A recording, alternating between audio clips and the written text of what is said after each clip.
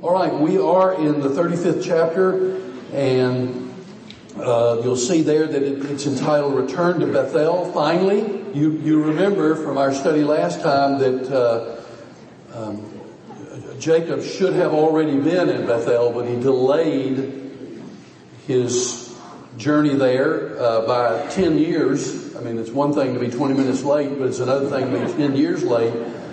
And he should have already been there, and the fact that he wasn't there yet had been absolutely disastrous for his family, for him. And so we'll end up having to review part of that in just a minute, although the 34th chapter is enough to make you blush. So we won't review too many of the details, but it was tough, and it just shows when God says for us to do something, we need to do it 100%, not 50%, 40%, not even just 95%. We need to do it 100%. And so Jacob may have had all the good intentions in the world. I want to believe he did. But he did not fully 100% obey what God told him to do, and the results were disastrous. So, chapter 34 versus chapter 35. They're very, very different chapters. Donald Gray Barnhouse, in his commentary on Genesis, says chapter 34 does not mention God. It's full of lust, murder, deceit, and wretchedness. Well, chapter 35 is very different. It's filled with God. 10 times the name of God is recorded, plus once as God Almighty, El Shaddai. And making a total of 11 times. 11 times Bethel and Israel are mentioned. So there's a striking contrast between chapters 34 and 35. 34 shows us the results of a lack of 100% obedience to God. Chapter 35 shows the results of a return to following the will of God, which is what Jacob does in this chapter. So let's look at the first verse of chapter 35, and it says, Then God said to Jacob, Go up to Bethel and settle there and build an altar there to God who appeared to you when you were fleeing from your brother Esau. So we'll stop right there. 30 years later, God had appeared to Jacob at Bethel. You remember the story of the angels, the ladder ascending and descending to heaven. Maybe you recall Jacob's response, the 28th chapter. If you want to flip back to the 28th chapter, verse 20. Did I record that on the side? Okay, good. Thank you. I did that just for you, so I wanted to be sure I did it. Chapter 28, verse 20.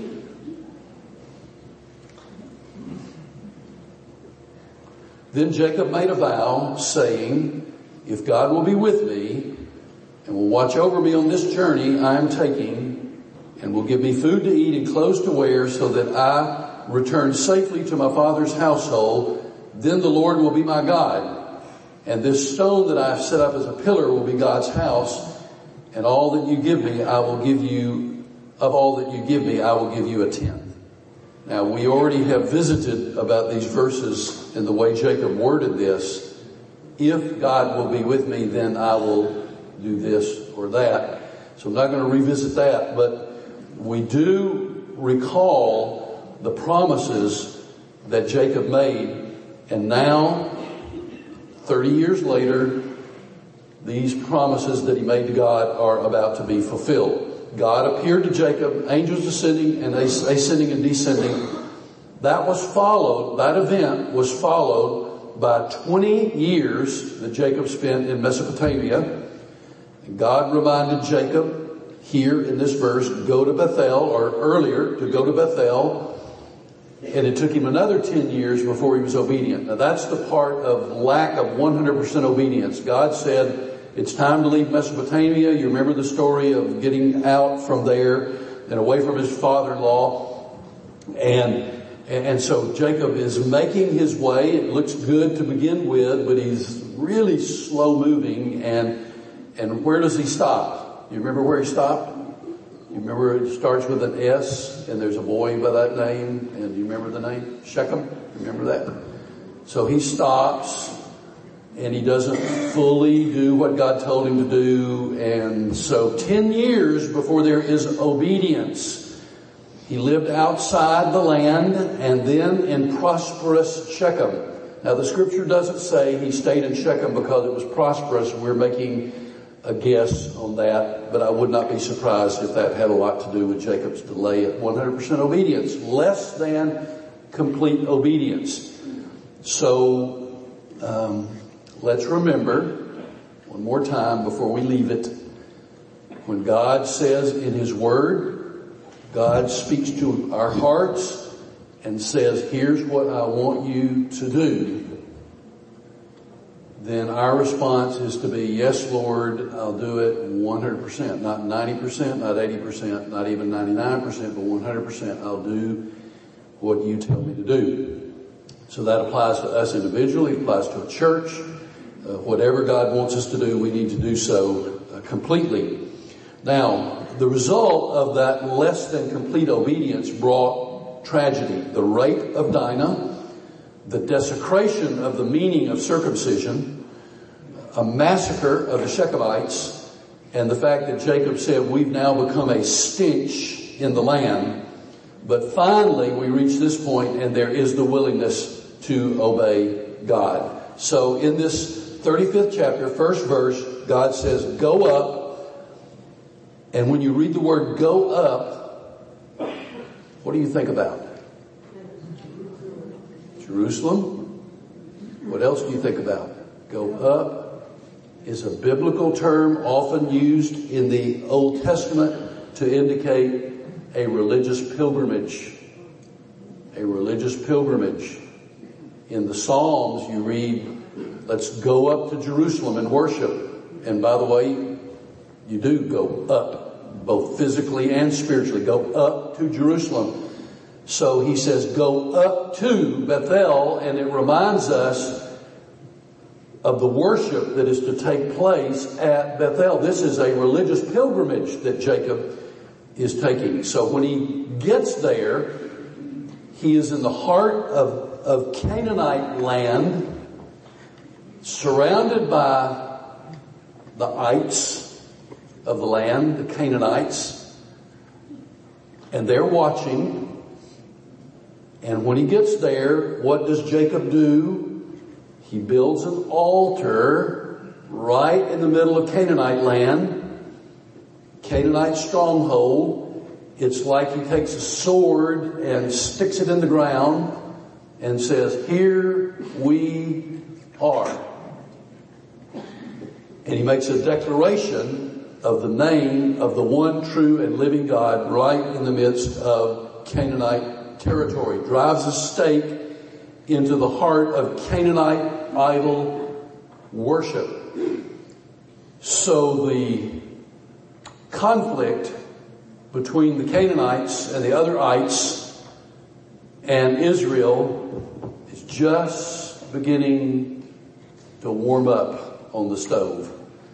And it's going to continue for a long, long time. In fact, some would say to this very day. The struggle continues. Now, let's look at verse 2. That was a long time in one verse, wasn't it? Look at verse 2. So Jacob said to his household and to all who were with him, get rid of the foreign gods you have with you and purify yourselves and change your clothes.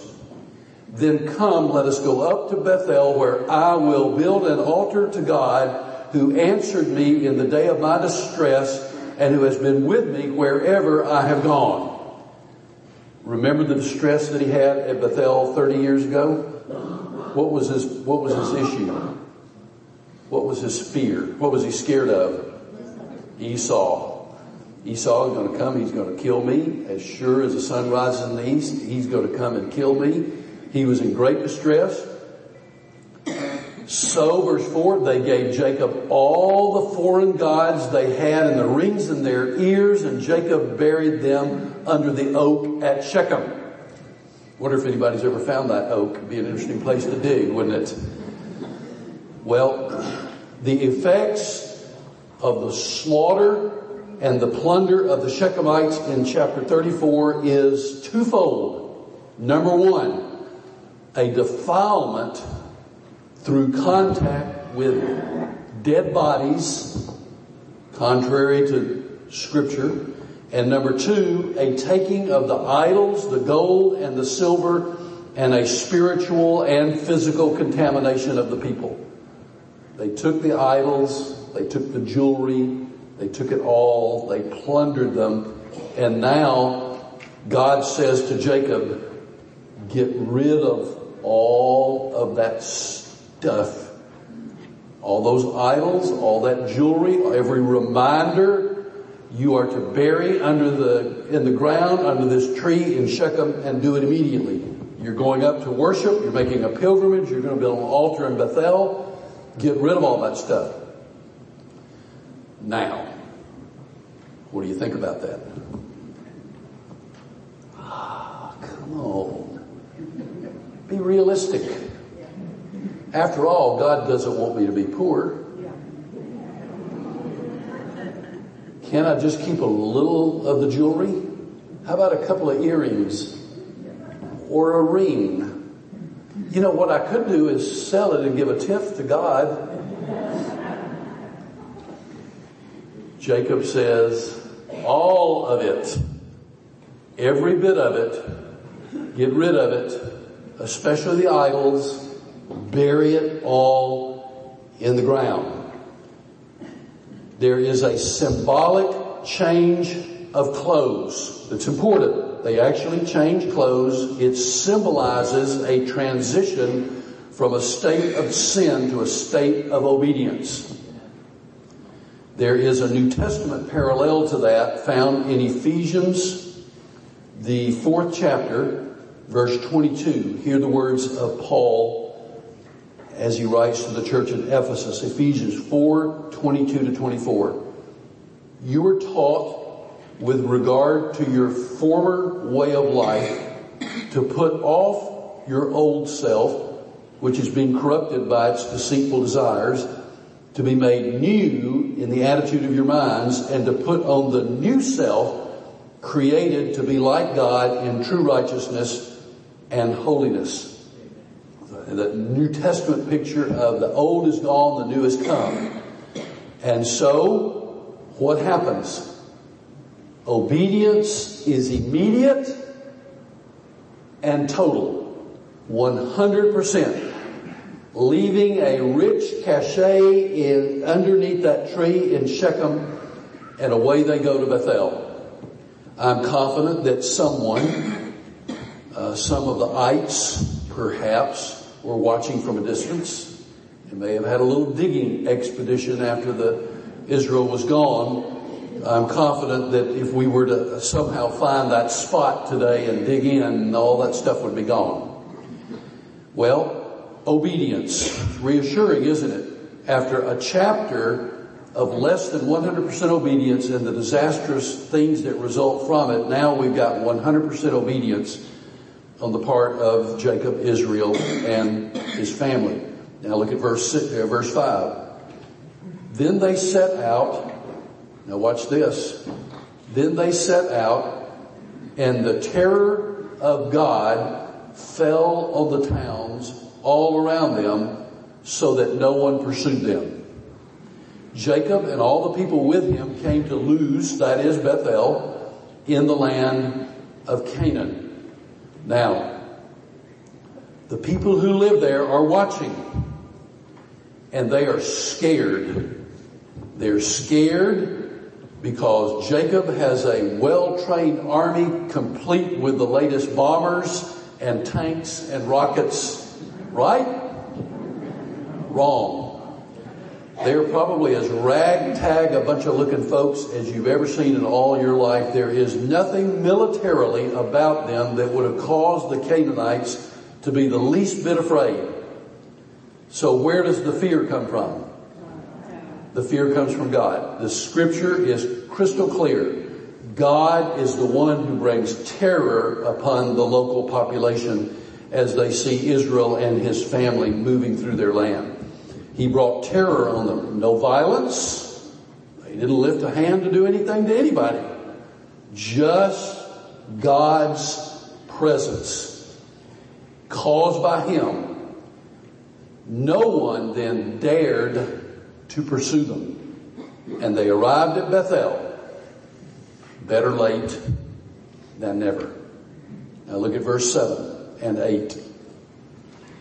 There, Bethel, there he built an altar, and he called the place El Bethel, because it was there that God revealed himself to him when he was fleeing from his brother. Chapters we read earlier. Verse 8. Now Deborah, Rebekah's nurse, died and was buried under the oak outside Bethel, so it was named Allon Bacuth. Allon Bacuth, oak of weeping. Now, look at verse 7. You may wonder, what in the world, what's verse 8 got to do with anything? We'll talk about that. Verse 7, El Bethel, the God of Bethel. It was there that God revealed himself to Jacob years before. The word Bethel means house of God, so now the God of the house of God, El Bethel. Deborah, Rebekah's nurse, died. Why is that in this particular spot? Because this verse is intended to indicate to us a transition. There is a change taking place, a change that we're now going to follow, a change taking place. In the verse recording the death of Rebekah's nurse is a transition verse to catch our attention and let us know something extraordinary is about to happen and there's a change in direction. So we're going to see that as we start with verse 9. So look at verse 9. After Jacob returned from Paddan Aram, God appeared to him again and blessed him. And God said to him, your name is Jacob, but you will no longer be called Jacob. Your name will be Israel. So he named him Israel. This is a what? A review and a reminder of what God had already said to Jacob, to Israel. And God said to him, I am God Almighty. Be fruitful and increase in number. A nation and a community of nations will come from you, and kings will be among your descendants. Wonder who that might be. We'll think about it. The land I gave to Abraham and Isaac, I also give to you, and I will give this land to your descendants after you.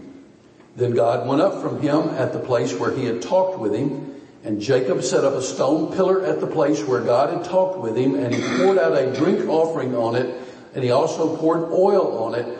And Jacob called the place where God had talked with him Bethel, house of God.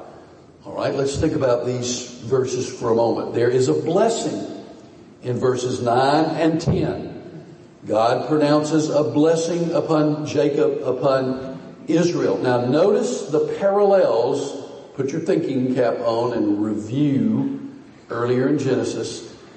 There are parallels here between what is happening to Jacob, Israel, and what happened to Abraham. Remember, what was Abraham's name before God gave him the name Abraham? Abram. From exalted father, the meaning of the word Abram, to the father of a multitude, the meaning of the word Abraham. What's the parallel? Jacob, which means deceiver or heel grabber, to what? Israel, he who struggles with God. So there is this parallel of a name change, Abram to Abraham, Jacob to Israel. And it symbolizes, it's more than a name, although that's important, it symbolizes a transformation of character and destiny. A transformation of character and destiny happened with Abraham, happening with Jacob, Israel. And a name is given that God had earlier already said at Peniel, your name is now Israel. So God goes back here and he reviews all that again. as a reminder, a fresher, and an encouragement to Jacob. Did you ever have to be told the same thing twice? Oh, your wife did that this morning, huh? To you, okay? Of course, happens to all of us. Jacob knew everything that God said here. He already knew, but he needed to hear it again. And so God tells him again, I'm going to bless you. I'm going to bless the world through you. And your name is now Israel. Verse 11, we read God Almighty, which is El Shaddai, first used back in chapter 17, verse 1. You can turn back there, just listen as I read it. Chapter 17, verse 1. When Abram was 99 years old, the Lord appeared to him and said, I am God Almighty. Walk before me faithfully and be blameless. And there sure was a lot of stuff about to happen in Abraham's life. So El Shaddai appears here to Jacob, to Israel. And by using the name El Shaddai, he is once again affirming the promises that he had made. This name El Shaddai symbolizes God's sovereignty and God's power. Now El Shaddai blesses Jacob, Israel. And these words of blessing are similar to what had been heard before. Look again at verse 11. Be fruitful and increase in number. Have we heard that before? Yes, we have. A nation and a community of nations will come from you. We heard that before? Yes. And kings will be among your descendants. Heard that before? Yes. The land I give to Abraham and Isaac, I also give to you. And I will give this land to your descendants after you. So here's Jacob, Bethel, God speaking, God appears, he's speaking. Nevertheless, where he is right now is in the heart of whose territory? You could say it. Canaanites. They're everywhere. They're surrounded. So Jacob's hearing, he's aware, it's a promise, Jacob needs it, he needs to hear it. I'm not going to be afraid. I want to lead my people to be obedient. And though we are surrounded, we know you're going to keep your word. The land is ours. And although physically you could look at it and say it's not yours yet, in God's eyes, it was already theirs. And Israel was going to see it all unfold amazingly in the days that are before them. So after he said all that, in verse 13, God went up from him at the place where he had talked with him. Now, he says words of blessing in verses 11 and 12. Kings will come from you. About 1,000 years later, who do we read about in Scripture? David. What happens about 1,000 years after him? What king comes along then? King Jesus. Absolutely. So, Jacob, Israel is hearing kings are coming. Now, we call an appearance of God to man a theophany, an appearance of God. That's what happens. This is a theophany.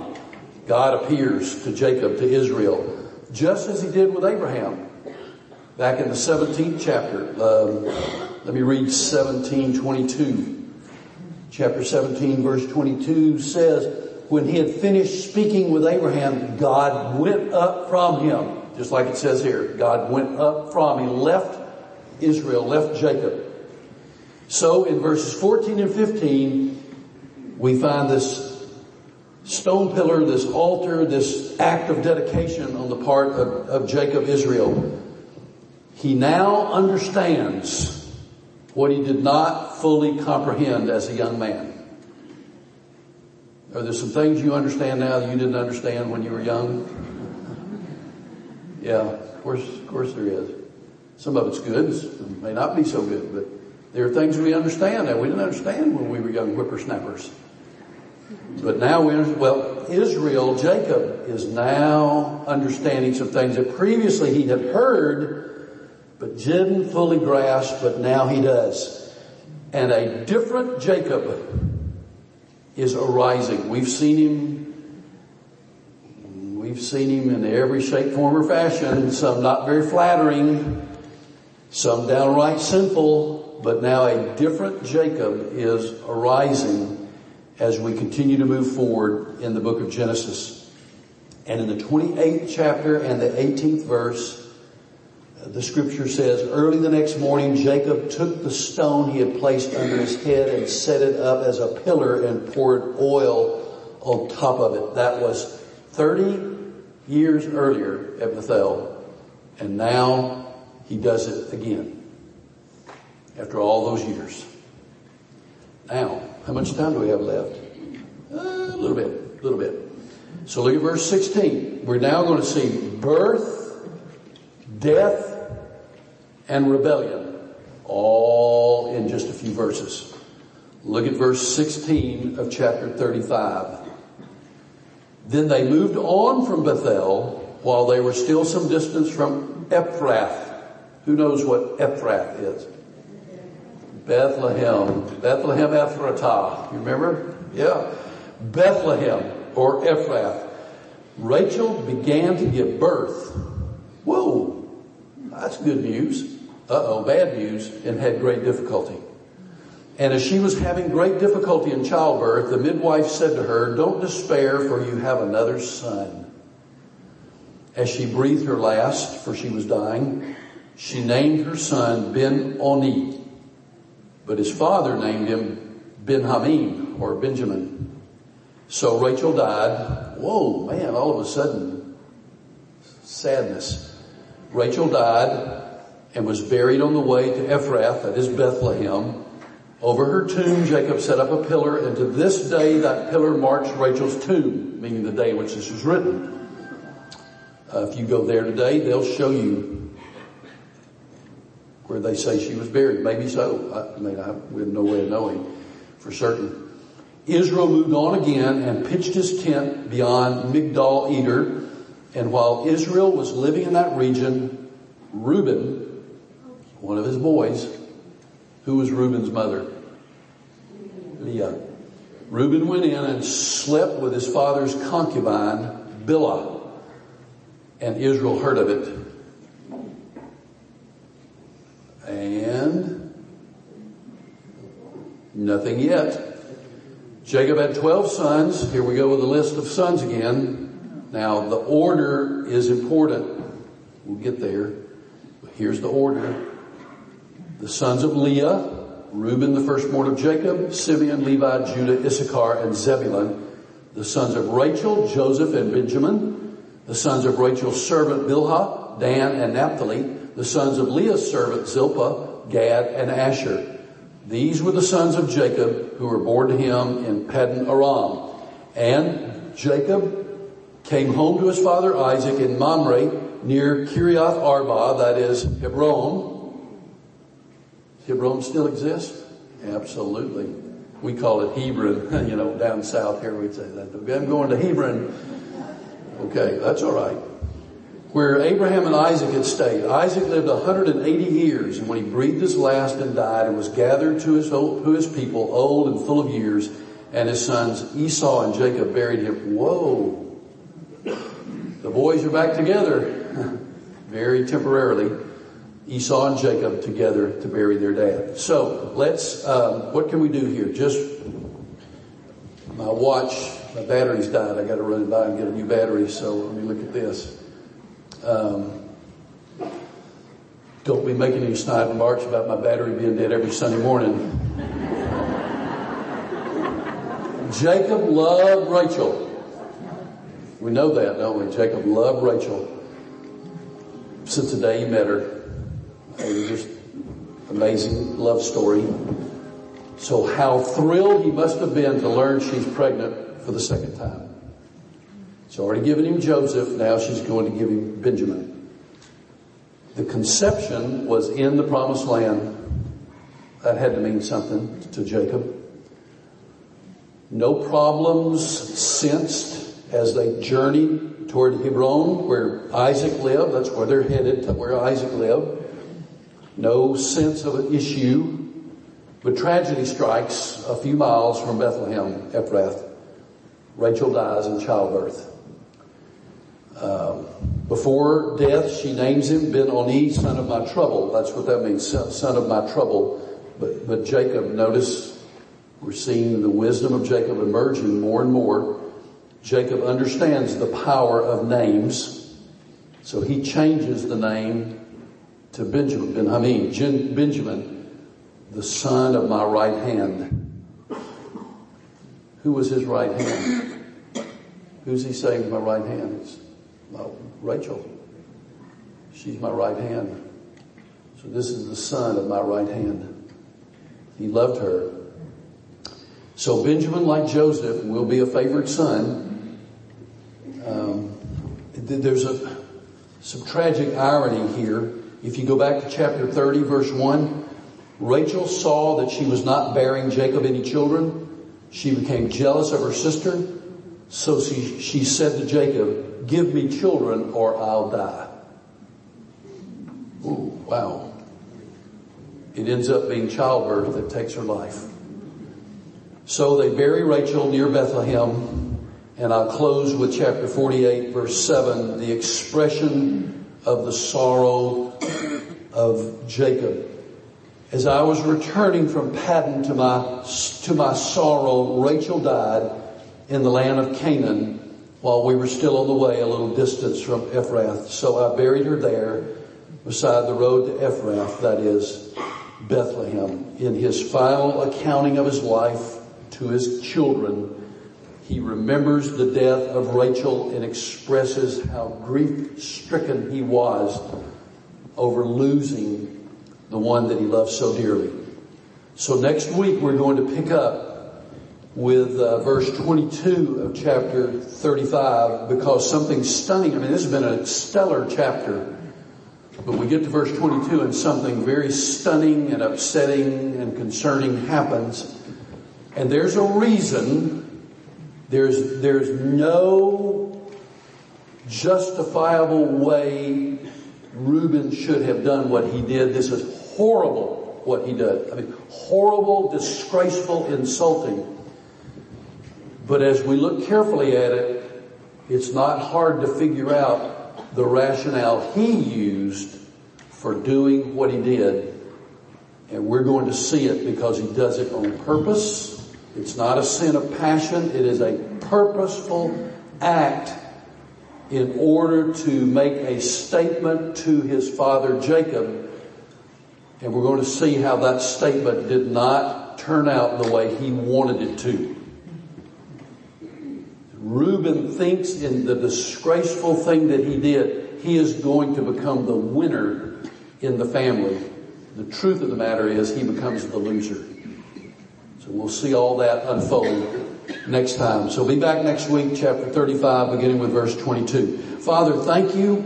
Your word amazes us. We love you, adore you. I pray that we would remember the importance of being 100% faithful and obedient to you at all times. And bless us as we leave this place to go and do whatever it is you called us to do. In Jesus' name I pray. Amen. God bless you.